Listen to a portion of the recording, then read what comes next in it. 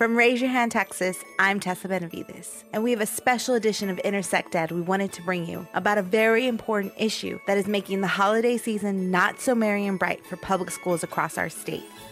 This year, due to the pandemic, Texas public schools have seen steep enrollment declines. At the start of the pandemic, you may have heard school leaders concerned that enrollment declines could affect their budgets. But the state stepped in, and rather than funding schools based on their average daily attendance numbers, they opted to fund schools based on historic attendance data, something called Hold Harmless. Hold Harmless is set to expire on December 31st, and if it does, schools could be forced to make some pretty severe cuts. I'm with Bob Popinski, our Director of Policy, who will explain in more detail what this means and why it's important to schools that the Hold Harmless funding model continues through the end of the current school year. Thank you, Tessa. Yes, school districts have needed the Hold Harmless to maintain their funding throughout this school year. They were fortunate enough to receive this funding early on, but it expires December 31st. And so the hope is that the commissioner continues to provide this Hold Harmless so that school districts can maintain their original budgets that they planned back in the summer before COVID-19 happened. This year, the pandemic has caused student enrollment declines of more than 4% in some districts, and that's thrown the projections off course. The ask for districts to be held harmless is not schools asking for additional funding or more money. The money's already been allocated in the state budget last legislative session. Districts have created their budgets already. They've hired staff, they've added resources, and right in the middle of the school year, if you take this funding away, everything's suddenly going to have to shift.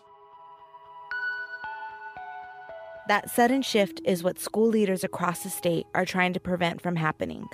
Dr. Gonzalo Salazar is the superintendent of Los Fresnos ISD, a small school district located close to South Padre Island in the Rio Grande Valley. He best explains what the removal of Hold Harmless funding levels will feel like to school districts. I think superintendents understand the anxiety that staff and parents feel during this pandemic, and they continue to forge ahead with grace and elegance. They have to be rocks in their communities to keep things going. We're merely stewards of these resources. But the operational changes that would be required with a loss in funding when you serve in a district with declining enrollment cannot be done overnight. We are talking about making a 90-degree turn at 80 miles an hour.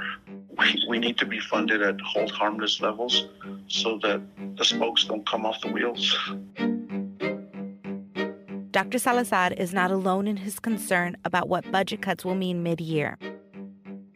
In Northwest ISD, a rapidly growing school district located in the northwestern area of the Dallas-Fort Worth Metroplex, Superintendent Dr. Ryder Warren is concerned about those potential cuts and continuing to serve his students, teachers, and staff through a very tumultuous school year. It's just about people understanding how we create and manage our budgets year to year. Our budget process has never really stopped. Northwest ISD is a challenge for us just because, we are definitely a fast growth school district. We average between 1,000 and 1,100 new students a year. Even though we didn't grow at the rate that we thought we would. We did not grow at the rate that we budgeted for. And again, that's the dichotomy between how we plan and what we're actually funded on. How we plan is on those student projections that we are very meticulous on, but it's really the ADA. How many of our kids are actually in their seats counted as present every day on how we're funded. And that's why this Hold Harmless was so important this first semester,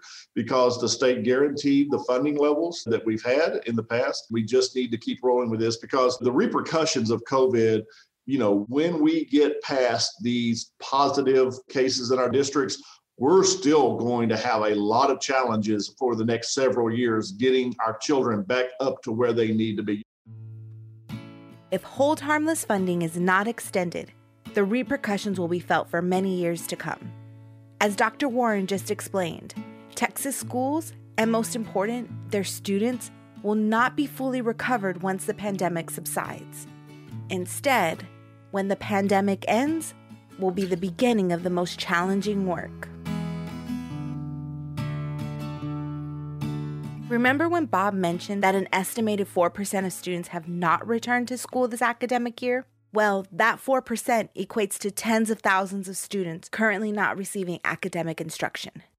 It is serving these students that concern superintendents most when they think long-term of making cuts this year. So who are these students who are not returning to school either in person or via remote learning? Dr. Warren again.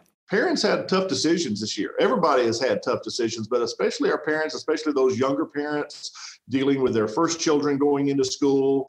Don't blame them a bit. A lot of them have chosen, our kindergartners have chosen just not to place their kids in school this year just because of the COVID challenge. Dr. Salazar echoes these concerns about students who are not attending in-person nor remote school options.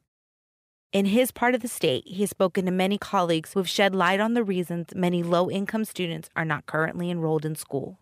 We need to continue to fund schools at hold harmless levels so that the resources are available when kids decide to come back to school. And they will. We will have to.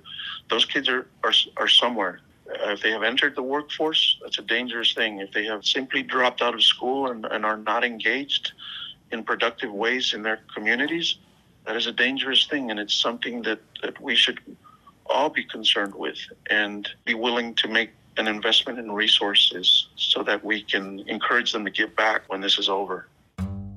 This pandemic may have created a group of dropouts that we won't know. I mean, we don't know now, but we will identify them and encourage them to come back to school.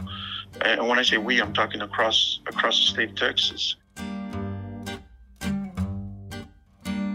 That we Dr. Salazar just spoke about means all of us. We all must be concerned about preventing a generation of students who do not recover academically from the effects of the pandemic. Texas's future depends on the strong recovery of our public schools, and now is not the time for them to face budget cuts. Now is a time when they need all of our support, for all of us to take action.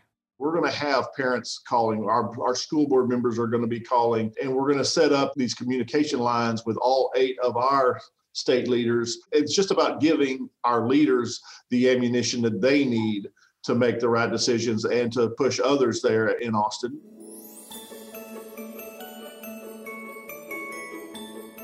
Let's keep this holiday season a time when bells are ringing and children are singing, not when school leaders are worrying that their stockings will be empty. You can visit raiseyourhandtexas.org to learn more about our campaign to hold schools harmless. There you can send an email to your state legislators asking them to contact the governor to continue the hold harmless for the rest of the school year. After the holiday break, our next episodes of Intersect Ed continue with our legislative priorities for the upcoming 2021 legislative session and dive deeper into the issues most affecting public schools: the importance of pre-kindergarten and early childhood education, the effects of the digital divide on students, and the pitfalls of expanding full-time virtual schools too quickly. Until then, happy holidays from all of us at Raise Your Hand Texas. I'm Tessa Benavides, and this is Intersect Ed.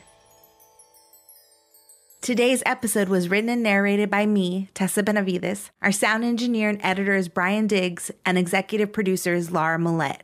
If you want to learn more about how to support Texas public education or how to get involved, head over to raiseyourhandtexas.org.